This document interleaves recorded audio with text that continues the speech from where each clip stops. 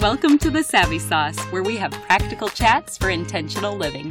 I'm your host, Laura Duggar, and I'm so glad you're here.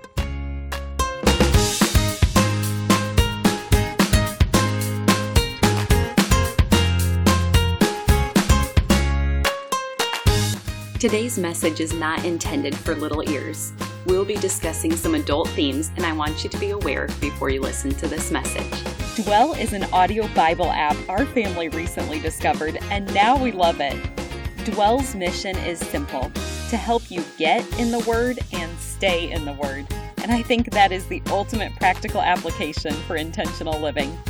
Visit dwellapp.io/savvy to get a 20% discount today. We're going to discuss a topic that we have not yet covered on the Savvy Sauce: pornography addiction, specifically as it relates to women. Crystal Renaud is my guest today, and she's going to share how she eventually came to work with women from around the world and help bring them out of this addiction and lead them to meaningful recovery. Here's our chat. Welcome to the Savvy Sauce, Crystal. Thank you for having me, Laura. I'm glad to be here. Well, it's my pleasure, and we're just going to dive right in today. So will you take us back to an event that happened when you were 10 years old that put you on an unexpected trajectory? Yes. At the age of 10, I was home alone one afternoon. It wasn't uncommon for me to walk from the bus stop home. We lived pretty close, and enter into my house alone.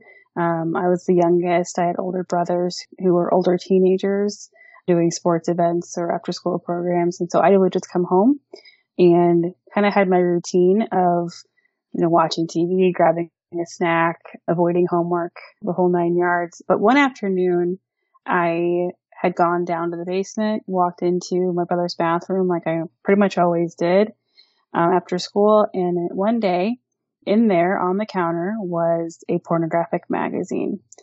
And it was the first time I know I'd ever seen something like that. It was quite explicit. And I'm aging myself a little bit in terms of referring, to pornography in the magazine or paper form.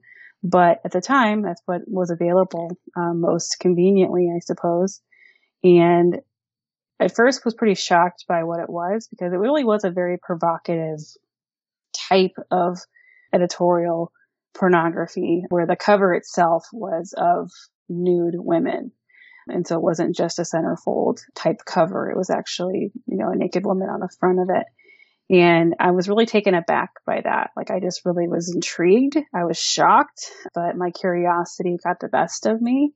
And instead of just kind of walking away from that moment and telling my mom what I found, I decided to engage in that material and began to look at that material, opened the pages and just began to feast on it, really just out of shock, awe, intrigue, and curiosity.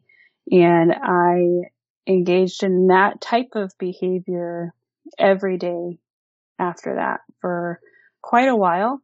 It wasn't always available on the counter. I actually had to go and look for it in the bathroom, where he had it hidden underneath car magazines or his, just bathroom cabinets, because it was his own bathroom in the basement. And I kept doing that for quite a while until one day I couldn't find it again. And then that was kind of where it escalated from there in terms of different types of behavior. And so just thinking of a 10-year-old girl never exposed to this before, I can see where that would be a lot of emotions and very confusing. Did it make you feel more isolated coming across something like this? I really, at that point in time, hadn't really even had a really in-depth conversation about what sex was. I was 10 years old. We really hadn't had those conversations yet as a family, or with my mom, at least not in detail. And so what I was seeing in the magazine was, in my way of thinking, rather educational and interesting, and kind of in some ways it did kind of set the stage for how I saw sex and sexuality going forward. And I don't think any 10-year-old can comprehend that material in a way that you would look at it and say, this isn't realistic. This is not how sex is supposed to be. And so for me, it was confusing and also, like I said, very educational. Yeah, that makes sense. And you're saying, okay, you're the youngest in the family, alone after school. What about God and Jesus and church and those type of things? Was that part of your home growing up? In part, it was. I certainly grew up with knowledge of faith and a knowledge of who Jesus is, but we did not go to church as a family very much, and there were other extenuating circumstances as to why that was. My mom was and still is a devout believer, very strong believer, and my dad has his own faith journey, but it doesn't play out the way that you would necessarily like to see it in terms of church going and devotion and things like that. And that's how it was growing up. My dad traveled full time for his job, and so he wasn't around a whole lot. And my mom battled with clinical depression when I was 8 years old for a couple of years. So we had gotten out of the habit of going to church. And by the time I was 10 and going on 11, which is about the time of my initial porn exposure, we weren't going to church. And so for me, there wasn't so much the Christian conviction going on in terms of what I was looking at. The conviction was more so about knowing from a moral standpoint that this material was not intended for me. And yet, because of my own curiosity and how it satisfied some inner longings of my own heart, I ignored the warning signs in my conscience as far as why not to look at it. You have such a great way of articulating things. Could you just share the rest of your story with us? Sure. So, like I said, I was looking at pornography in my brother's bathroom regularly it's hard for me to look back and gauge how many weeks or months that was. I mean, this is 25 years ago, but it was certainly for a long period of time, at least looking back on it. And then one day the material was gone and I no longer could find it in the bathroom. And I actually looked through his bedroom a little bit too. He doesn't know that part, that I kind of dug through his drawers and different things to see if he had it hidden. Cause for me, it was like, I was hungry for it. I started to have kind of that addictive behavior associated with it that all of a sudden it was gone and I couldn't get it back. And my parents did pretty much all they knew how to at that time in light of technologies that were available to safeguard myself and my brothers from technology like TV and the internet. More so they were thinking about my brothers. They weren't thinking about actually me that was needing to be safeguarded, obviously. So we had dial-up internet, because again, I'm aging myself, dial-up internet, and we had cable, both of which had certain restrictions on them. So the internet had filtering, the TV had a code for certain channels and certain content. And so I knew I really couldn't find my way and navigate so much through those means as much as I could maybe look through my dad's video cabinet, which he didn't have pornography, but he had like R-rated movies that had nudity in them and sex scenes and things like that I knew we weren't allowed to watch. And yet they weren't locked up. And so those were things I could then pull out after school and stick in the VCR, again, aging myself, and fast forward to the scenes that I could find that had nudity in them. And I would feast on that for a while. And then as I got a little bit older, maybe a year or two later, I was able to convince my brothers who had already hacked the TV code to let me know what the TV code was because I wanted to watch MTV or something that was blocked. And of course, they didn't realize that I actually wanted to watch a movie channel or adult content that was also available in those restricted areas of the cable. And so I did that regularly after school. And then eventually online, I figured out that you could get around filtering fairly easily, especially in that day and age, and was able to look stuff up online. I didn't know what the word pornography was, so I wasn't Googling or looking up pornography. I was looking up naked women, sex, breasts, penis, vagina, stuff that I knew could bring up potentially content that I could look at. And that transpired for quite a while. And I eventually started to stay after school for after school programs. But before the programs would begin, I would go to the library and search for pornography there. I started to become more familiar with which sites I liked, and I would go to those so that it would be quick access and getting to that material, quicker. And then over the course of time, my viewing became more physical in the sense of changes in my body and things that this pornography would bring up in me, feelings of sexuality. And I would begin to compulsively masturbate along with this pornography use. And that went on for many, many years, and including going online and chatting with strangers in a sexual capacity, as well as phone sex call-in numbers at that time as well. And I engaged in all of this behavior in complete isolation and completely alone. And at the age of 16, I went to a summer camp with my mom because we had just started going back to church. And at about 15 years old, I started going back to church. And at 16, I was invited to go to the youth group's summer camp. At that point, I really hadn't had a real come to faith moment other than when I was 8 years old going to church. And so I went to summer camp, and I heard a sermon from the camp pastor talking about how I had a Father in heaven who loved me and who loved me unconditionally. And for me, going back to what I was talking about before, my dad traveled full time. When he was home, he wasn't particularly emotionally present for me. I didn't have a strong relationship with him, really in any real strong capacity in terms of relating to him on an emotional level. And there were other, again, extenuating circumstances because, related to all of that. But suffice to say, I had a dad-shaped hole in my heart. And in a lot of ways, pornography was satisfying that intimacy and longing need that I had in a counterfeit, roundabout way. And when I heard that sermon at summer camp, and I heard that I had a Father in heaven who loved me unconditionally, that was something that as a very broken 16-year-old girl desperately wanted. I desperately wanted that to be true. And so I accepted the Lord as my Savior at that summer camp. And I was convinced that, I prayed this prayer, so I'm not gonna have this sin struggle anymore. But that's not what happened for me.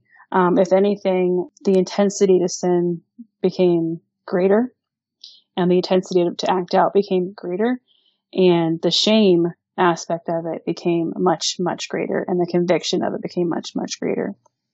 But I didn't know who to talk to, who to share this with. In my mind, based on things I had read, sermons I had heard at church, everything that I'd heard told me this was a man's problem.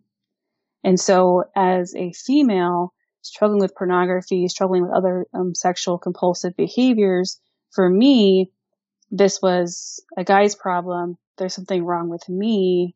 And if I tell someone, they're going to think I have three heads.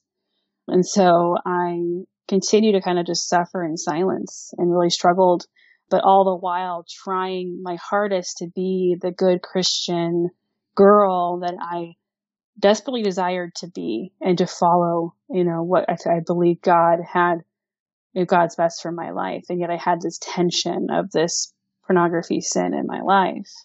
And yet I led the high school Christian club in my school. I led worship in the youth ministry.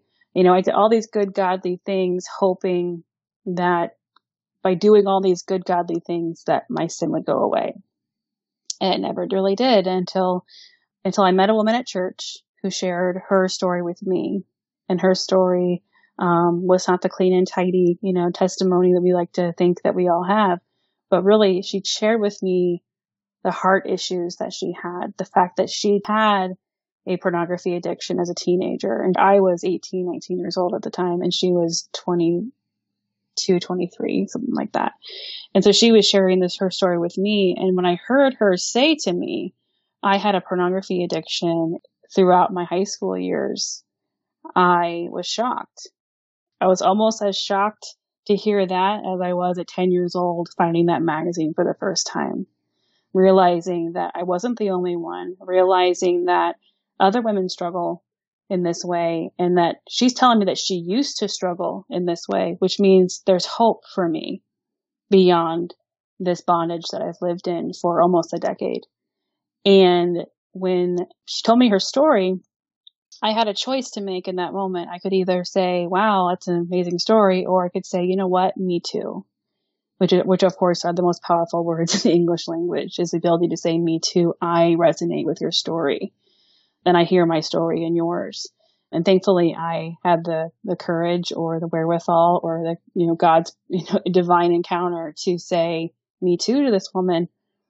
And I was able to then enter into a relationship of accountability with her, as well as go to counseling and dig into why was this an issue for me and what did meaningful recovery look like for me. And I'm now almost there. I'll be 36 this fall, and I've been porn free since about the age of 20. Wow. Praise God for that. That's incredible.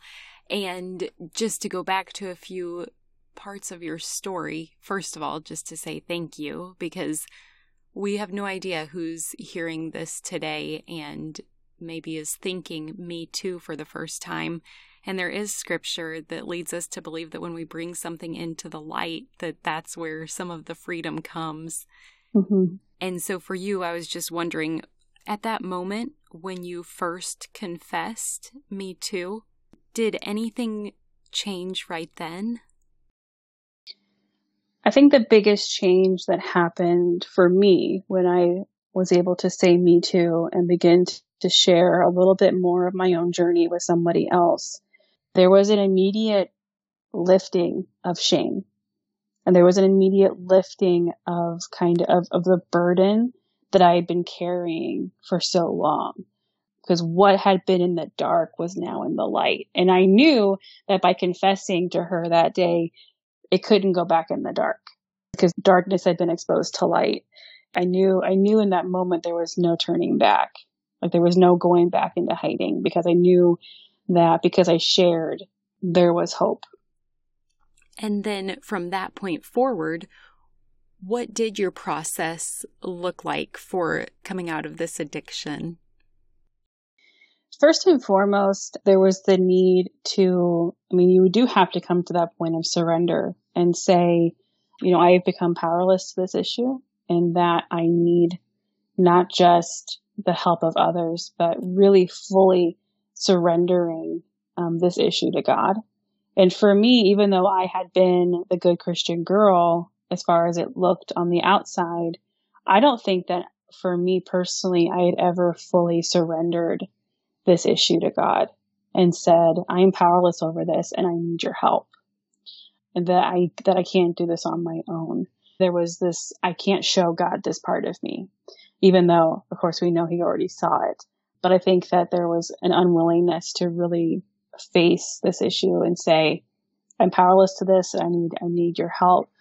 And so for me, it was a combination of that surrender posture and saying that this is something that I need your help with, but also surrendering to accountability and having somebody in my life who is going to ask me how I'm doing, who's going to be there at times of temptation, who is going to support me at times when I slip up and will pray with me at times of temptation and struggle. And then for me as well, the process of healing fully, because I believe that healing from pornography addiction is not just a behavioral thing. It's holistic. And so body, mind, and spirit for those who are believers. And for me, it was needing to not just cold turkey stop behaviors, but go to counseling and deal with the emotional roots of this issue. The things that were keeping me in bondage was not necessarily because it felt good to act out, but because it satisfied a deeper pain in my life. And so I had to learn how to reconcile my emotions and reconcile my feelings and embrace my feelings and experience my emotions and deal with the hurts that I'd had, so that I didn't have to rely on outward things to medicate my pain. And so for me, counseling was a major component to my healing. And with that, do you find, because you have mentioned so many times people think this is just a struggle for men. Mm-hmm. And so for women, do you think it's a similar root cause or root issue for women who struggle with this? Or do you think it's any type of pain that may lead to a pornography addiction? I think any kind of pain has the susceptibility to be medicated in negative ways. So it doesn't have to be pornography. It can be alcohol. It can be drugs. It can be food, shopping. So there's any number of addictions that can transpire as a result of emotional pain and the way that we self-medicate. But for pornography, specifically for the women that I've worked with as a pastoral counselor and a recovery coach, a lot of the underlying roots of pornography addiction lie in some significant father issues and then lack of affection and proper intimacy in childhood and adolescence. And that kind of leads them into kind of the porn trap, because pornography it's such a counterfeit and such a lie as it relates to intimacy and affection and love. But it satisfies because it hits that pleasure center of the brain and provides the relief that the heart needs. And when you say the father issue at the core of it, is that for females and males, or are you saying specifically for women? Specifically for women, but men certainly have their own emotional pain that can be medicated through pornography as well. A lot of men, it is fatherlessness or it's difficult relationships with mom. And it really can be any kind of emotional pain that you're using to medicate. I need to pause us for a moment so that we can hear a message from today's sponsor. I'm excited to tell you about today's sponsor, Dwell app. Dwell is an audio Bible app with loads of inspiring voices, Bible translations, and original background music. I think you're going to love listening to Scripture through the Dwell app. You can start a daily habit of engaging with God through Dwell's many listening plans. They also have tons of Scripture playlists, like ones based on mood. So no matter what you're feeling, you can immediately be comforted and encouraged by the Word of God. Playlists include I'm feeling tempted, I'm feeling stressed, and I'm feeling ashamed. There are also sleep playlists, and those include gentle music to help you fall asleep to Scripture. And one of the most requested features, a sleep timer, is now also available on Dwell. That means you get to fall asleep to your favorite books and stories of the Bible without losing your spot or draining your battery. So you can end your day with God's Word in your ears and on your heart. You can even try it tonight. So to get started with Dwell, I want you to know that they're offering Savvy Sauce listeners an amazing deal. Just go to dwellapp.io/savvy to get a 20% discount. That's dwellapp.io/savvy for 20% off an annual or lifetime subscription. I hope you enjoy. Thanks for the sponsorship. So as you look back, what would you say are some of the most important lessons that Jesus taught you through your journey? I think the biggest lesson that I had to learn really with regard to porn use in my recovery journey is learning to decipher God's voice, the voice of God, from the voice of the enemy. Because as you're experiencing healing and you're looking back and looking at all the things that you've done, and especially if you're in recovery and you're still slipping up and having some difficulty in your recovery journey, as I'm exposing old wounds and looking at how I medicated and the things that I did that I had a lot of shame about, the voice of the enemy speaks death and it speaks shame and it speaks to worthlessness. God's voice speaks life, and God's voice speaks quietly into your spirit, and he speaks love and grace and mercy and forgiveness. And so if we're entertaining the other conversations, if you're not good enough or you've done too much, or the feelings of shame and guilt and just how loud the enemy speaks, that's when we stay in bondage. That's when we stay in sin, because the more worthless we feel, the further into sin we go. And so for me, it was learning to embrace the grace that I've been given and that my sin is forgiven, and that even though I have a lot of behaviors in my past to feel shame about, they're covered by the blood of the Lamb, and that I can walk in the grace that I've been given and not live in the past of where I was. That's incredible to get to hear it on this side. Picking up with your story then, what was it like to share this more publicly, even privately, with people that you love, maybe your family? I was perfectly fine with the idea of becoming well and never sharing my story again. I never intended for this to be something that I went public with. I really had the notion that, thank you, Jesus, for my healing, and let's never talk about it again. So for a very long time, the only people who knew my story were the woman who I confessed to and who became my accountability partner and my friend and my mentor and my counselor. And that was it for a many number of years, 4 or 5 years. Never shared about it with anybody else. And when you're in recovery and you're dealing with these issues, that's okay. It doesn't have to be something that everybody knows about. In fact, you should only be talking about it with people who are safe. For me, even though I was close to my mom, it was never something that I wanted to bring up to her, mainly because I knew that she would blame herself and have a lot of guilt. And so I tried to spare her that as well. But at the age of 19, I started working, even though I was in my early recovery, I started working for a church in a communications capacity. I was working in marketing and graphics and was on staff at that church for 7 years. But about 5 years into my tenure there, our pastor, it had been revealed that he had been having a long-term affair with another staff member. And at this point, no one knew my story except for my mentor, accountability partner, and my counselor. And yet, when that transpired, when that event happened, it was kind of the catalyst to me beginning to say, I have a story that needs to be told, because you never know who in your life is experiencing sexual brokenness and who needs to hear that there's a hope for meaningful recovery.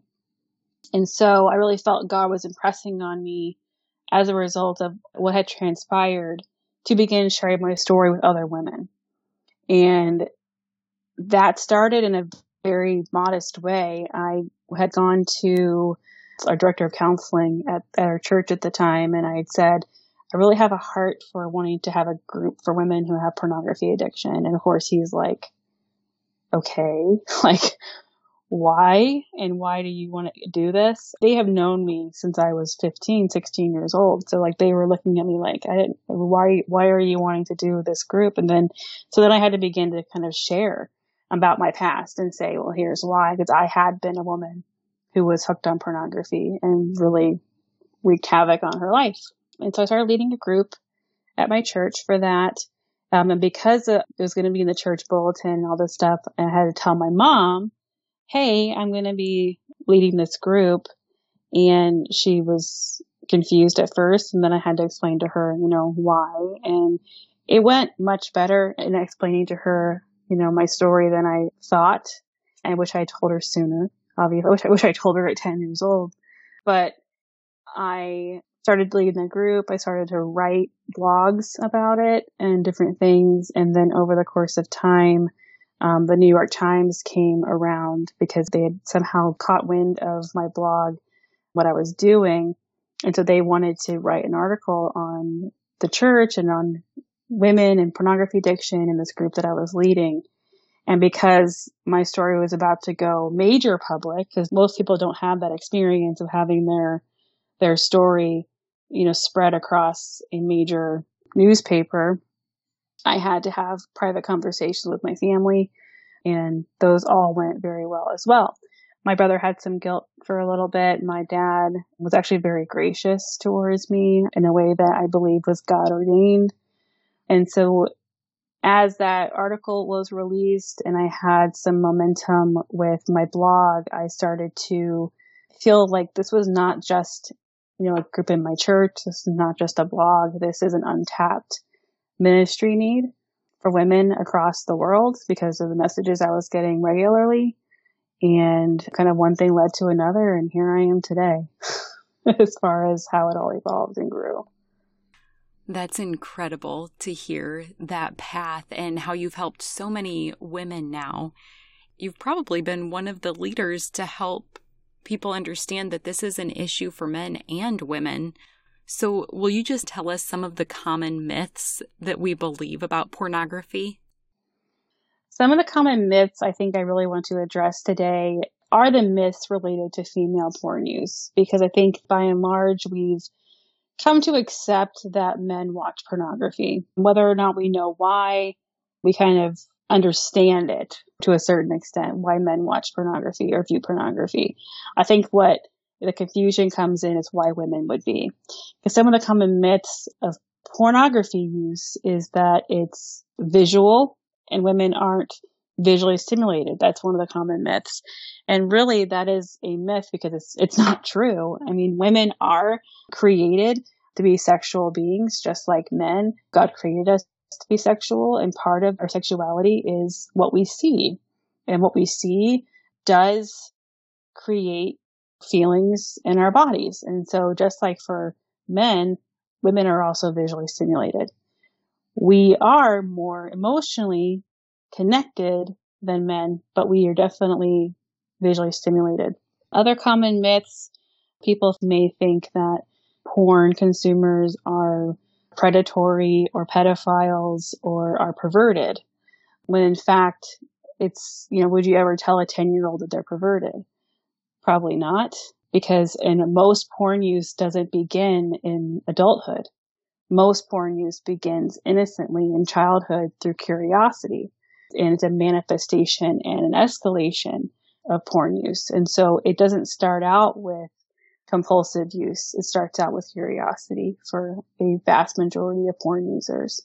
And so we need to have better grace, I guess, and better understanding of those who struggle with pornography and provide greater outlet for them to get the help that they need. And along with that, you have paralleled that with some truth, but are there any other truths that would be helpful to be aware of as it relates to sexual addictions and pornography? Yeah, I think the biggest truth about sexual addictions and pornography is to understand that at the core of these addictions is by and large an intimacy disorder. Somewhere along the way, whether it was in childhood or adolescence, or even it can be adult trauma as well, you've experienced something that has either you didn't get the proper intimacy and affection that you needed as a child and may have some attachment issues, or something happened in adolescence to provide the same.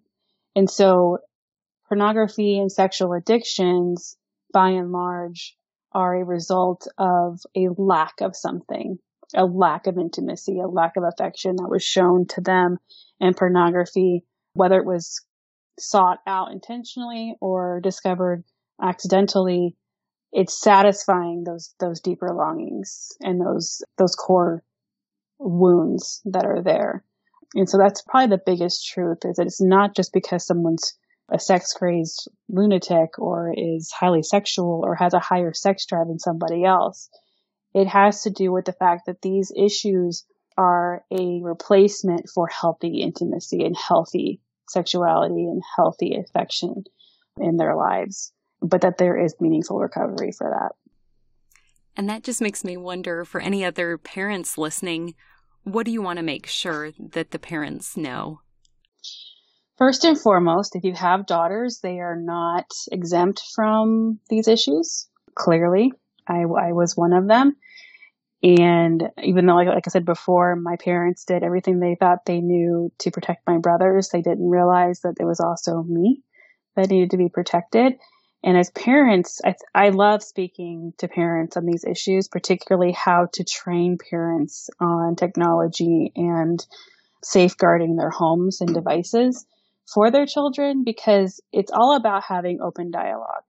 And so it's important that parents are talking to their children at even very young ages about sex, about what sex is and what it isn't, and how pornography is a counterfeit for God's design for sex.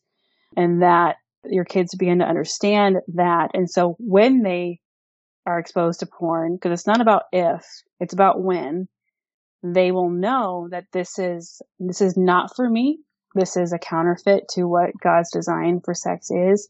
And that because you've had these conversations and open dialogue with your children, they can come to you and feel safe to say, I stumbled upon pornography today, or I saw something today that upset me.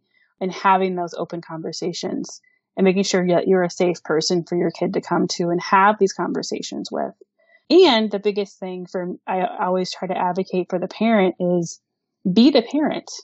You're allowed to put safeguards in place. You're allowed to see what your kids are doing on their phones and devices. You're allowed to make boundaries in your home about what they can and cannot see, and really want to advocate parents in that regard.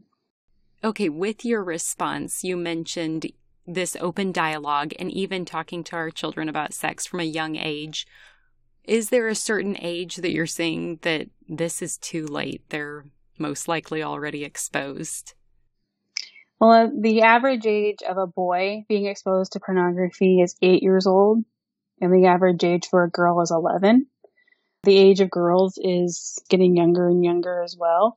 So we're talking young. When I'm talking about talking to your child about sex, I'm talking about talking to your child about sex at 5, 6, 7 years old. And you're talking to them in an age-appropriate way, of course. And there's great resources for that as well. There's a great book series called God's Design for Sex. Dan and Brenna Jones, God's Design for Sex series. And it has 4 different books based on different age ranges. And so you can pick the one that's suitable for your child's age and begin to talk to them about God's design for sex. And then if your child has access to the internet, then it's time to talk about pornography.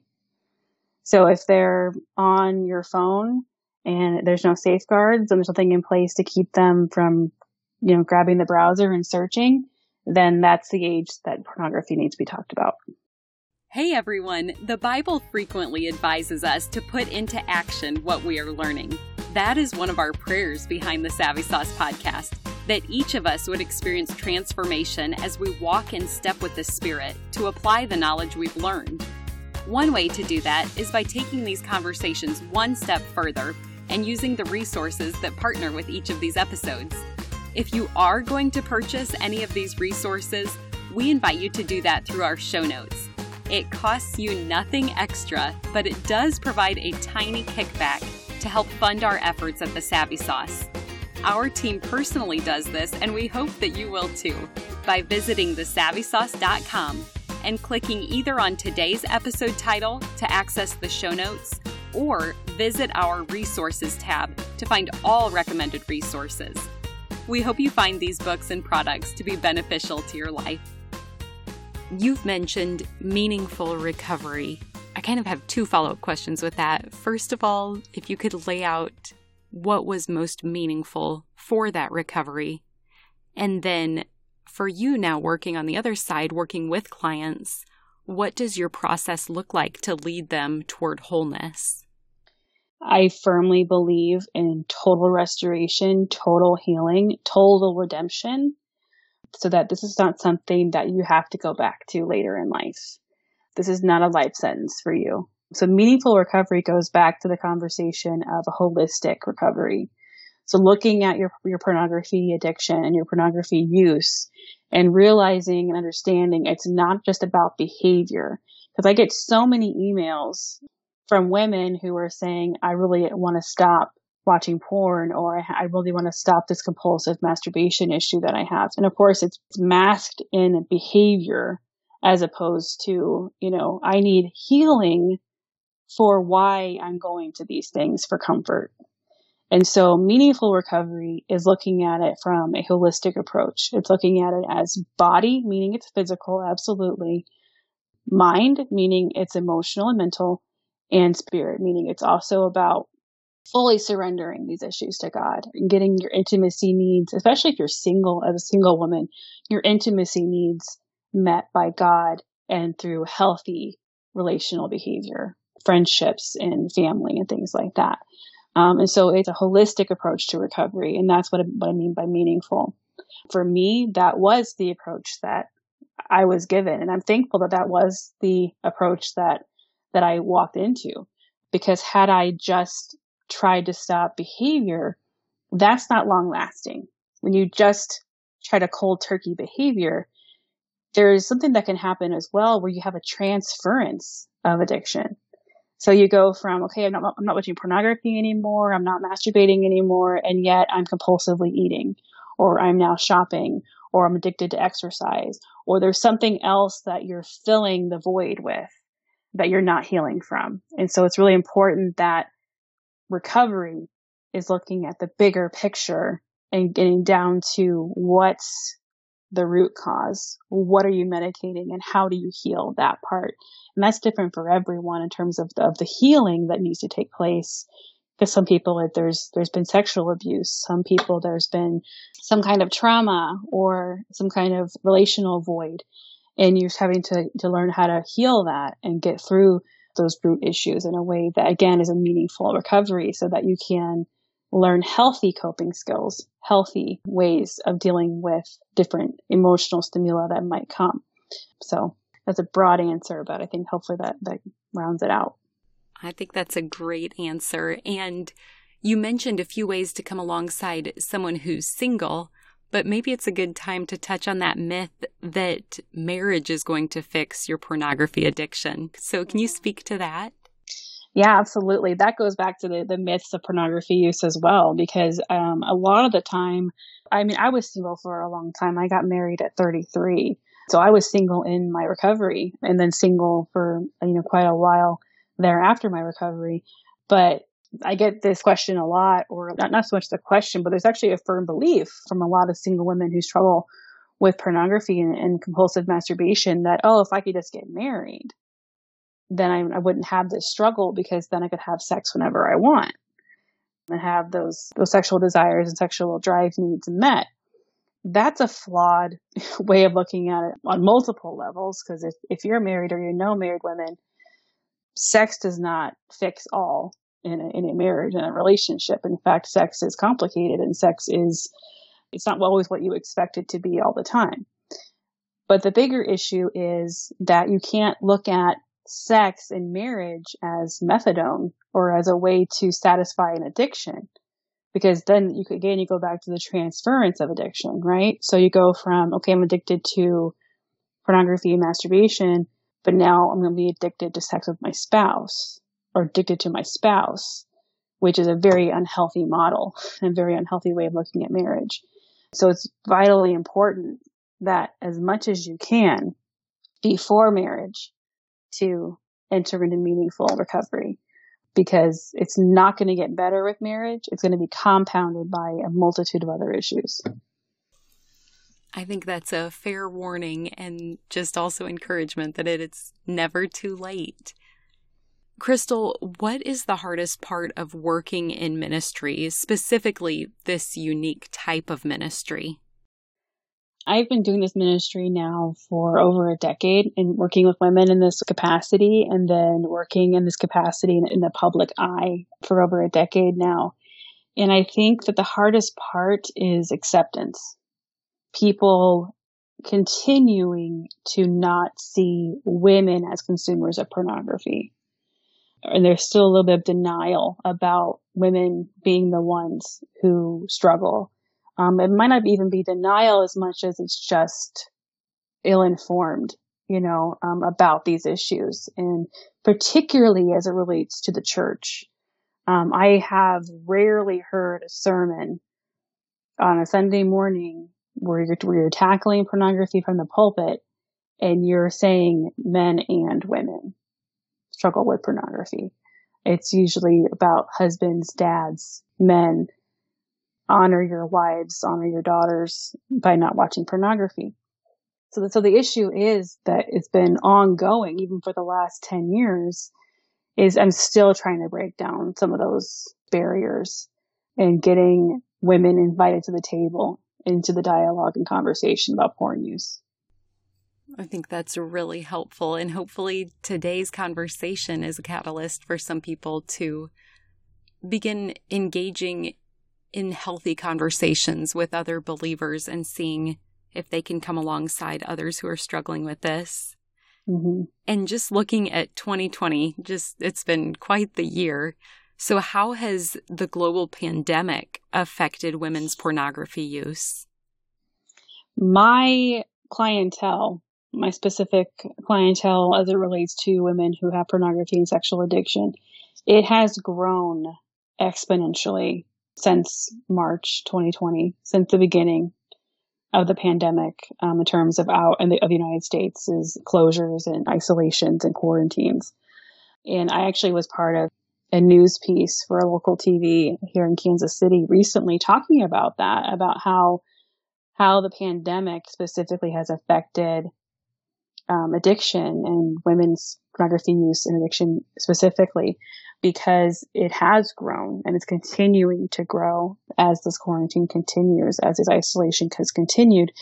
A couple of different reasons for that is what I'm seeing, though, is because there's isolation, because there's a lack of community, a lack of affection, intimacy, just being able to see somebody and feeling seen and known, it's kind of feeding into this need to kind of have that outlet for those heart needs that just aren't being met in a physical way in person right now. And it's causing women who maybe had a porn issue in the past, it's coming back up again in them. It's causing women who maybe didn't have a porn problem at all, but because they're alone and isolated, they're starting to gravitate toward erotica and novels. And then, of course, that leads into other porn use. There's many reasons, but a lot of it just comes down to the isolation and the stress and anxiety that so many people have been feeling over the last several months. It's been such a dark time for so many people for so many reasons. But as we're winding down our time together today, what encouragement would you like to leave for everyone? That there's hope. The biggest thing that someone who struggles with addiction needs to hear is that there's hope for meaningful recovery, especially women who feel alone in their struggle. And so there's hope for meaningful recovery, and you're not alone. And there are opportunities for you to get the help and healing that you need. Yes, that is certainly true. And you may be one of those resources, whether that's one of the books that you've written or for potential clients to connect with you online. So can you share the way that people could find you if they would like to reach out? Yeah, the easiest way to reach me for this issue of pornography and sexual addiction is through my recovery website, and that is sherecovery.com. So SHE recovery.com. And there you can find contact information for me, as well as, ways to maybe enter into coaching or counseling or a weekly recovery group, as well as books and resources. Wonderful. Thank you for sharing that, Crystal. We will certainly link to that both in our show notes and on our resources tab of our website. And you know that we're called the Savvy Sauce because savvy is synonymous with practical knowledge or insight. And so as my final question for you today, what is your savvy sauce? My savvy sauce is start journaling. If you're dealing with emotions that you can't seem to really understand or able to really distinguish or discern, start to journal about them. This can be done in different ways. You can journal prayers and how you're feeling. You can journal about the actual circumstances that have triggered you emotionally. And one of the best ways and neatest ways that I've seen lately is using a mood tracker app on your phone. There's one called Jade, Jade, for Android, and one called Daylio, Daylio, for iPhone. And those trackers specifically will kind of ping you throughout the day and ask how you're doing. And so it's kind of a neat way for you to kind of begin to discern and distinguish your moods and your emotions and see how you're doing. And what the apps do is they can show you charts of your most average emotions. And so that way you can kind of see how are you most often and maybe why, and begin to distinguish and start journaling through, why is this my go-to emotion and feeling, and begin to kind of dig deeper into those issues. Oh, those are very helpful tips. Thank you for mentioning all of that. This time has just felt so peaceful and calming because you just share that presence. And I appreciate your kindness and your vulnerability and transparency to share your story. I have no doubt that God's going to use that to draw others to Him and draw others to this journey of meaningful and full restoration and healing. So thank you for being my guest today. Thank you, Laura. And thank you for taking the time to address this issue and helping to bring a greater conversation and dialogue to female addiction issues. One more thing before you go. Have you heard the term gospel before? It simply means good news, and I want to share the best news with you. But it starts with the bad news. Every single one of us were born sinners, and God is perfect and holy, so He cannot be in the presence of sin. Therefore, we're separated from Him. This means there's absolutely no chance we can make it to heaven on our own. So for you and for me, it means we deserve death and we can never pay back the sacrifice we owe to be saved. We need a Savior. But God loved us so much, He made a way for His only Son to willingly die in our place as the perfect substitute. This gives us hope of life forever in right relationship with Him. That is good news. Jesus lived the perfect life we could never live and died in our place for our sin.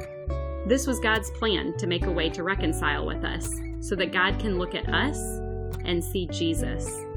We can be covered and justified through the work Jesus finished if we choose to receive what He has done for us.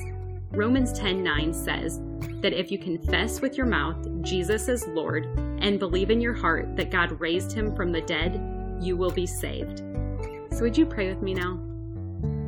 Heavenly Father, thank you for sending Jesus to take our place. I pray someone today, right now, is touched and chooses to turn their life over to you. Will you clearly guide them and help them take their next step in faith to declare you as Lord of their life? We trust you to work and change the lives now for eternity. In Jesus' name we pray. Amen. If you prayed that prayer, you are declaring, Him for me, so me for Him. You get the opportunity to live your life for Him. At this podcast, we are called Savvy for a reason. We want to give you practical tools to implement the knowledge you have learned. So you ready to get started? First, tell someone. Say it out loud. Get a Bible. The first day I made this decision, my parents took me to Barnes & Noble to get the Quest NIV Bible, and I love it. Start by reading the book of John. Get connected locally, which basically means just tell someone who is part of the church in your community that you made a decision to follow Christ. I'm assuming they will be thrilled to talk with you about further steps, such as going to church and getting connected to other believers to encourage you. We want to celebrate with you too, so feel free to leave a comment for us if you made a decision for Christ. We also have show notes included where you can read scripture that describes this process. Finally, be encouraged. Luke 15:10 says, "In the same way I tell you, there is rejoicing in the presence of the angels of God over one sinner who repents." The heavens are praising with you for your decision today. If you've already received this good news, I pray that you have someone else to share it with today. You are loved, and I look forward to meeting you here next time.